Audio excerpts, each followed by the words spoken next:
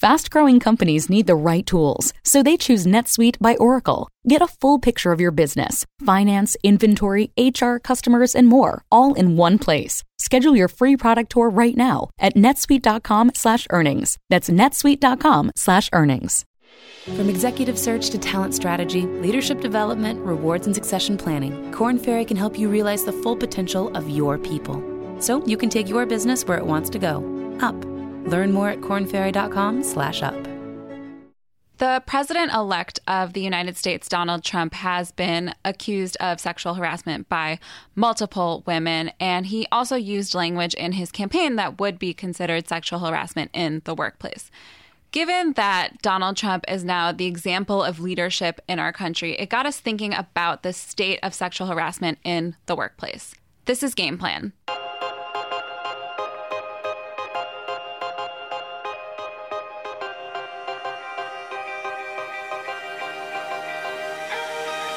I'm Rebecca Greenfield, a reporter for Bloomberg, where I cover the workplace. And I'm Sam Grobart. I am a writer for Bloomberg Businessweek magazine.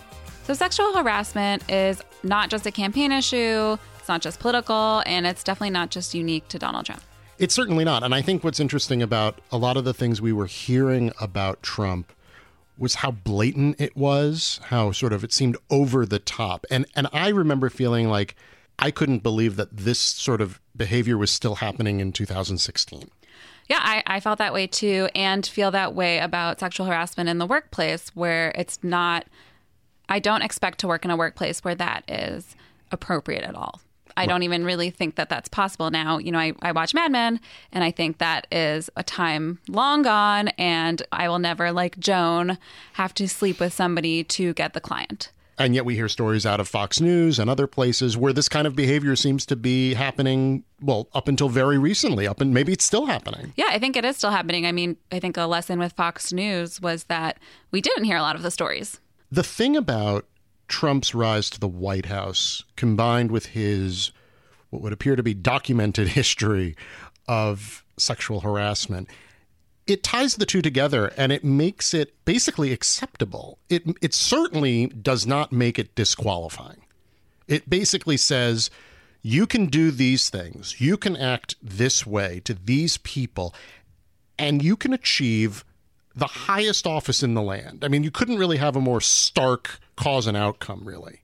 Yeah, and I think that was something that I read over by Susan Antilla at The Street, which is a website that covers finance. She talked to an employment lawyer who said that we model our behaviors after leaders we see. So even if you're not like specifically thinking like, oh, Donald Trump, president, if I want to become president, I should call women certain things, but you unconsciously just, it becomes appropriate. Yeah, those two things sort of become decoupled. And it does not seem to be an impediment. Here's a very public example of it not serving as an impediment. Clarence Thomas got on the Supreme Court. Donald Trump got into the White House. I'll be politically egalitarian. Bill Clinton got into the White House. You know, you can do this and it's okay. It was okay in 1992. It's okay in 2016. But it still, to me, as somebody who works, feels like things have changed. I want to feel like things have changed. Right. And I think that they have. Right. But I guess that really depends on where you work. Yes. And also what you consider harassment. I mean, it is black and white, but I think to the people being harassed and the harassers, it can be really confusing. Right. And this, to me, I feel is one of the bigger problems, is that I never have to think about sexual harassment as far as it being done to me. But I would presume, Becca, that you do think about it. And the fact that you do think about it means that's part of your brain that should probably be spent on other things. There's just like the tyranny of having to think about it at all. Yeah, I can think of two things. One is sometimes second guessing and thinking, oh, was that sexual harassment? Did that person harass me? Am I overblowing it? Which usually means you're not, but That feels horrible.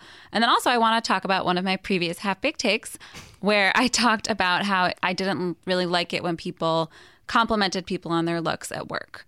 And I think that I know that comes from a place of me really wanting people to take me seriously outside of the way I look, because I even have to think about that as a woman. And just for listeners who are not familiar with that half-baked take. In that half-baked take, I said that I thought that people shouldn't compliment each other on their looks at work. And that includes clothing and haircuts and whatever. Glasses, accessories, updates. Just because I think it's better to not. I think it can make people uncomfortable. And when I said I think it can make people uncomfortable, I mean I've been made uncomfortable by that when men have done that to me. Right. Do I think that they're evil sexual harassers who need to be fired? No, I don't.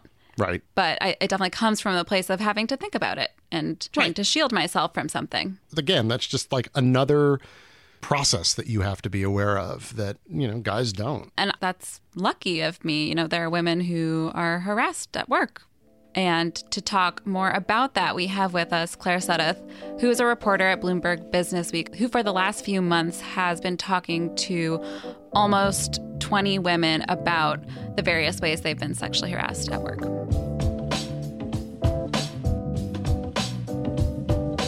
Thanks for coming on and talking to us. Yeah, thanks for having me.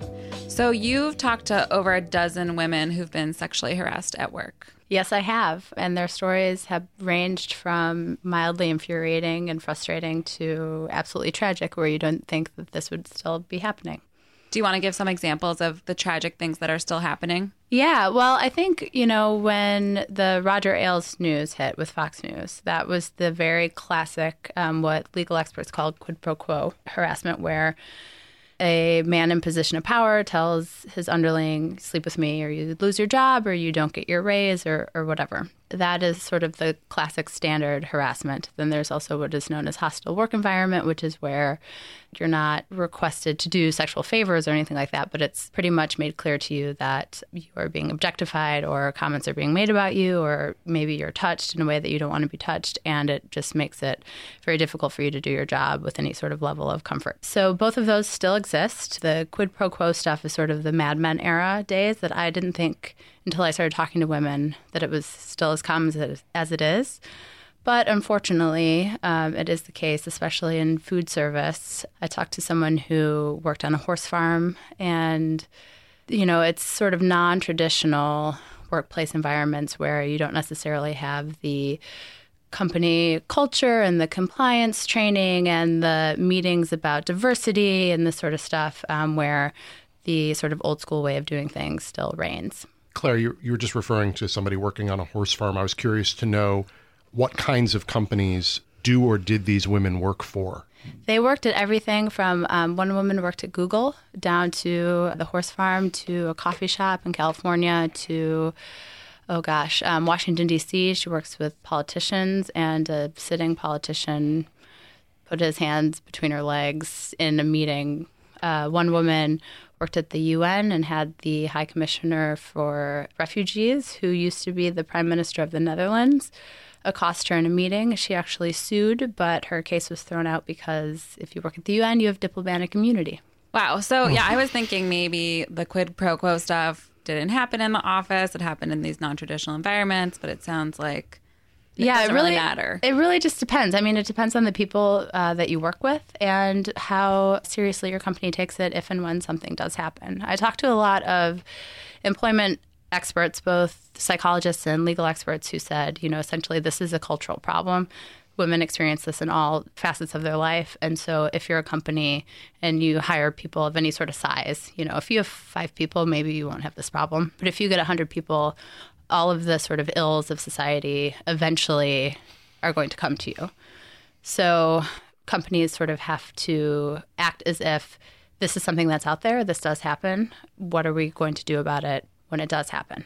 Have you noticed in your conversations with these women an evolution of sexual harassment, or is it, in fact, very much the same as it was? You were referring to the Mad Men era. Does it still take the same forms? Yeah, I mean, essentially, the same stuff that happened in Mad Men is happening now. It may be different levels. Maybe your industry, it's a bit different.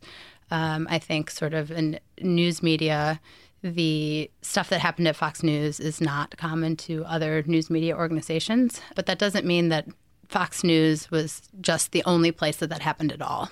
And so I talked with some people who work at the Equal Employment Opportunity Commission, and they investigate all harassment complaints. And they said that while quid pro quo statistically isn't as common as it used to be, they are still dealing with pretty much everything. And they have been dealing with everything. And I talked to a woman who was harassed in the 1980s. I talked to Anita Hill, who was harassed also in the 1980s, but came forward in the 90s. And I talked to women who are in their 20s who were just harassed a couple of years ago, and their stories are pretty much the same. The questions that they have are the same. The way that their employers dealt with it varied so drastically that it's not guaranteed that you're going to be at a place that takes this seriously. So I'm not really sure that we've made as many strides as we think that we have. I want to hear more about the employers, but before getting to that, it does seem that perception has changed, though. Like you were saying, we think things have improved. I think that I work in a better workplace environment, not just here, but anywhere I'll work, is better than Mad Men. I mean, is that perception completely wrong, or has like harassment changed, its form changed a little bit? Well, so I also felt that way. I, have been fortunate enough to not have been blatantly harassed at work. But I will say that when I started asking people about this, I got a flood of responses unlike anything that I have ever gotten for any other story that I've worked on, to the point where I had childhood friends, very close friends, telling me these stories. And not all of them are, my boss said, sleep with me or I'm going to fire you. A lot of them were things like, one woman said, when she worked at her IT help desk in college, so she's, early 20s, the actual fully employed full-time workers there were older men. They would come and snap her bra and harass her a little bit, but it was kind of minor. But she complained about it, and they just said, do you want us to fire them? We're not going to fire them. So it's not quite necessarily, Joan on Mad Men having to sleep with someone in order to get the promotion and become a partner. But it still happened, and that was only a few years ago. And to be clear, that's still illegal. Yes. Oh, yeah. Yes. Oh, yeah. Actually, what they should have done is fire them. Right. I mean, we know that, but I Right. do think there's this perception of if you're not going as far as the most horrible thing, then it's okay. Right. And it's not. Right. Legally, there are a number of different ways that this goes, but essentially, if it is someone in a position of power, your superior, your manager, or whatever, and they harass you, that is pretty much just legally, that's cut and dry. If it's coworker on coworker, it ranges whether or not you had complained about it, if you had made your boss or HR manager or someone aware of it.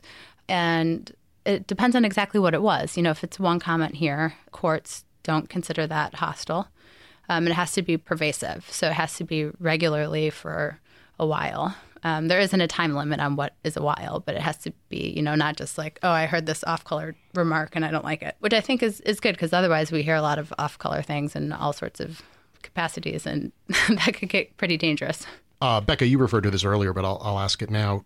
If you could tell us a little bit about how some of these employers did respond to the complaints, to the actions, and what were some good examples? What were some really lousy examples?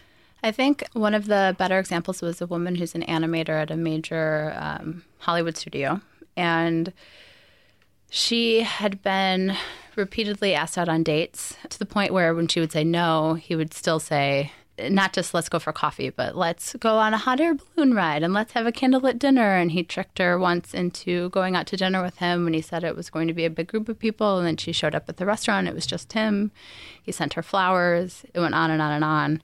So she told her manager, and she herself at the time wasn't sure what she should be doing. She wasn't sure if that was allowed or not allowed, or if she was like, am I blowing this out of proportion? I don't know. And he said, absolutely not.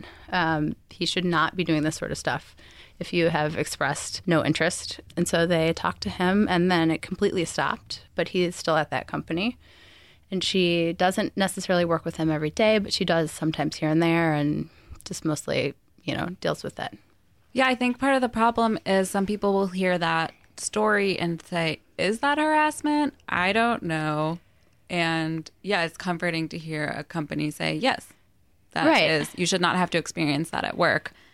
Right. And they talked to him and he stopped it. And if he hadn't had stopped it, maybe they would talk to him again, or they would take some sort of formal level of punishment that they didn't have to step in and do. So it really depends on exactly what is going on. That's why I sort of liked her story so much, is because in some ways it was benign and you could be confused. But also, if you tell someone to stop bothering you and they still bother you, and she said he would email her all day long every day, and she just didn't feel very comfortable. You should also have someone at work be able to step in and say, actually, this isn't how you want to work, right? I mean, she wouldn't like to be at that company. Maybe she wouldn't be there if they hadn't done anything.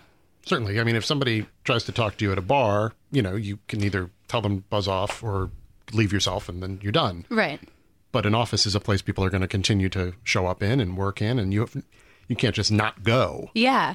Well, and this was like her first big job at a major, major studio. And so this is a woman who'd worked her whole life wanting to be an animator, like went to grad school, did all this sort of stuff, and then gets there, and then this happens. And what, is she just going to quit? I mean, so I liked that. That worked out well. I'm trying to think of some of the other stuff. What was an example of a company not handling it well? What does that look like for the woman? Well, the most tragic one was a young woman just out of law school. She got a job at a boutique litigation firm in Manhattan, and she went out to dinner with the partners, and one of them made a comment that because he was paying for her dinner, she should give him a blowjob. She was a summer intern and felt kind of weird about it, but it was just this one comment. And so when the firm offered her a job, she accepted it. She didn't think she was going to be working directly with him, but surprise, they reorganized. She's going to be working directly with him.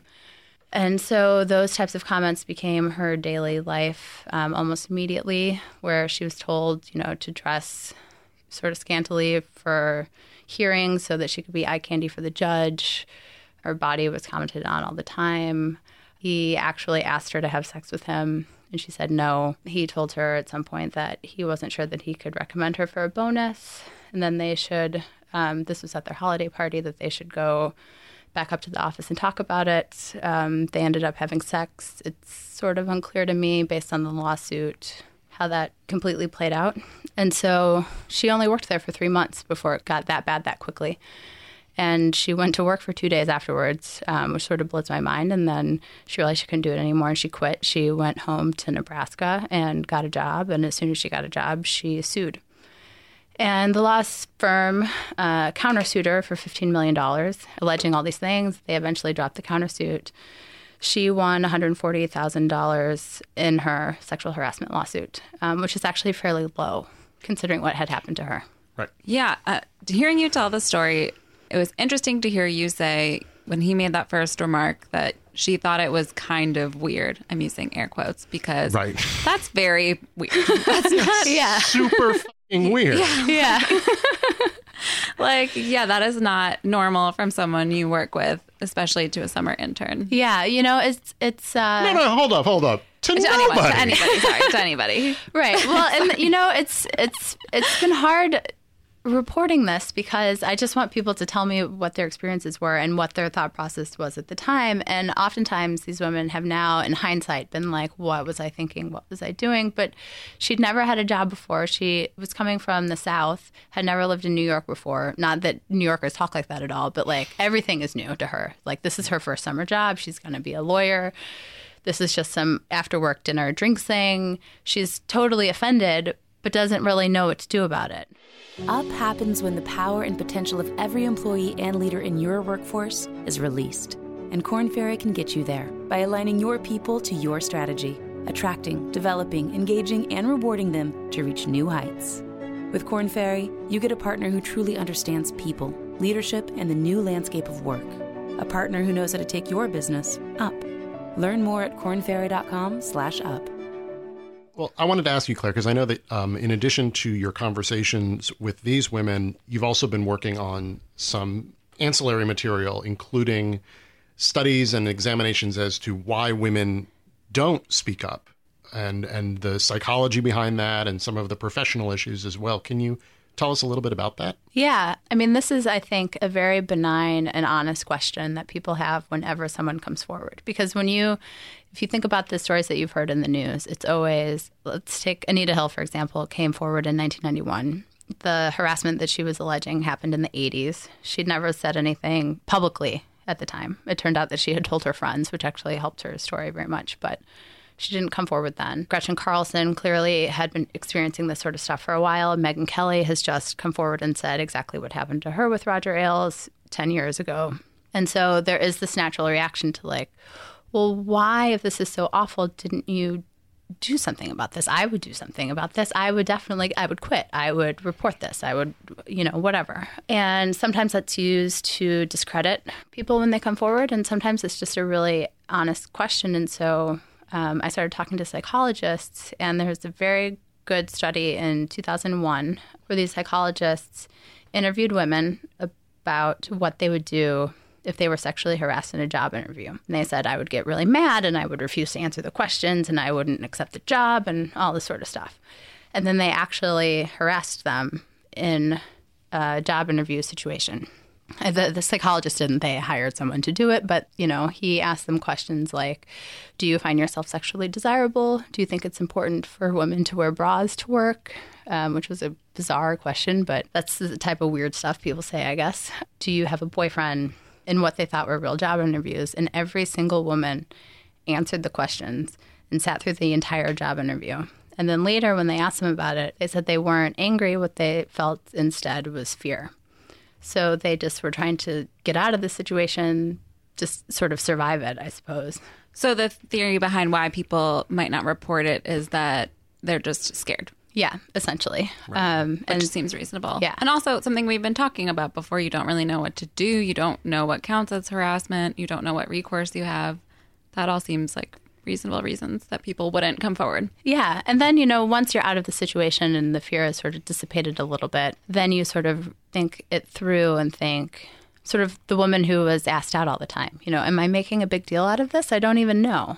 Or if it is your boss or something like that, what are the career ramifications of me trying to say anything? Do I work at a company that will take this seriously? Is this person in charge of the entire company or news organization? Or in the case of the horse farm, his wife owned the horse farm. So stuff like that.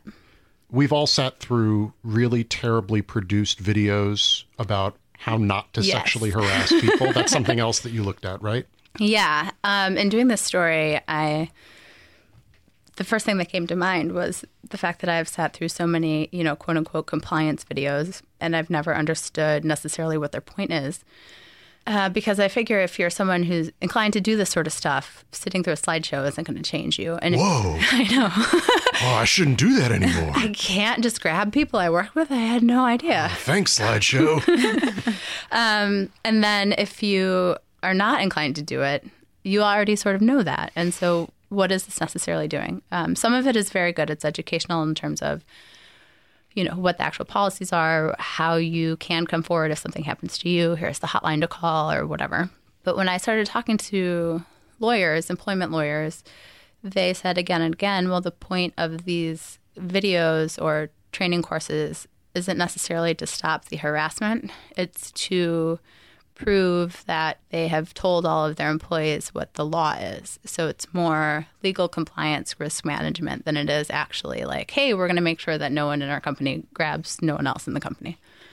And so if the company is taking this position where they are doing this to protect themselves, now that we know this, that also makes it really hard to want to come forward.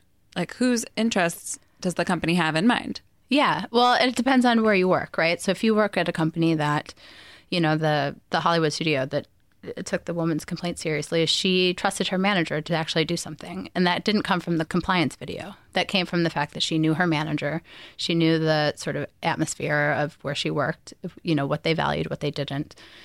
And she felt comfortable coming forward. Whereas maybe if you had worked at, Fox News, it seems like there were a number of women who didn't come forward for a very long time because they didn't feel that their complaints would be taken seriously. Fox has the same no tolerance policy for harassment, the same hotline to call, all that sort of stuff is in place. But you have to actually feel that that is going to happen if you come forward. Well, thank you so much for coming on and talking to us. This was really interesting and at times sad, but I hope that we all learned something.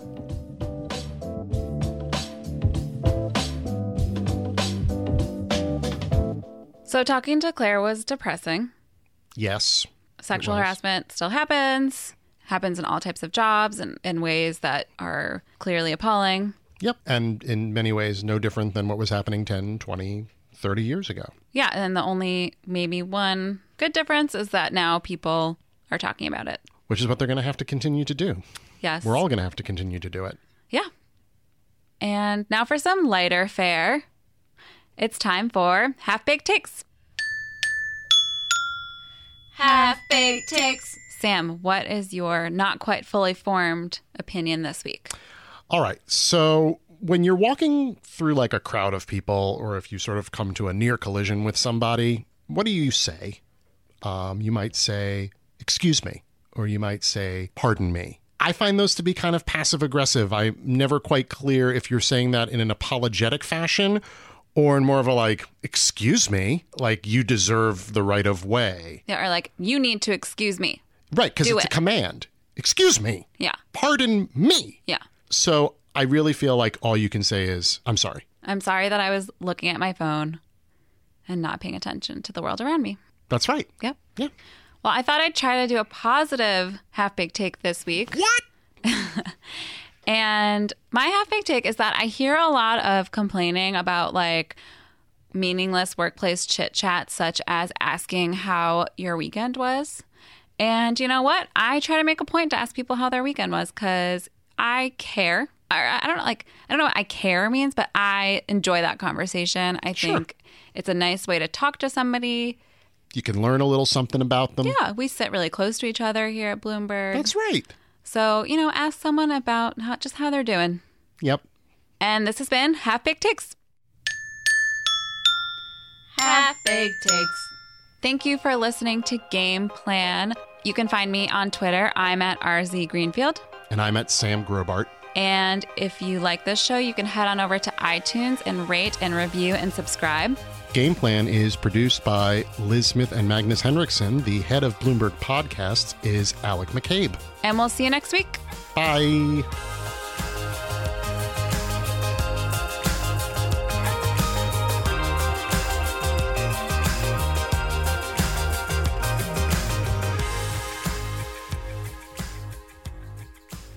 Get the most from your people and send your business soaring with Korn Ferry. From executive search to talent strategy, leadership development, rewards, and succession planning, Korn Ferry knows up is more than a direction. It's your future. Learn more at kornferry.com/up.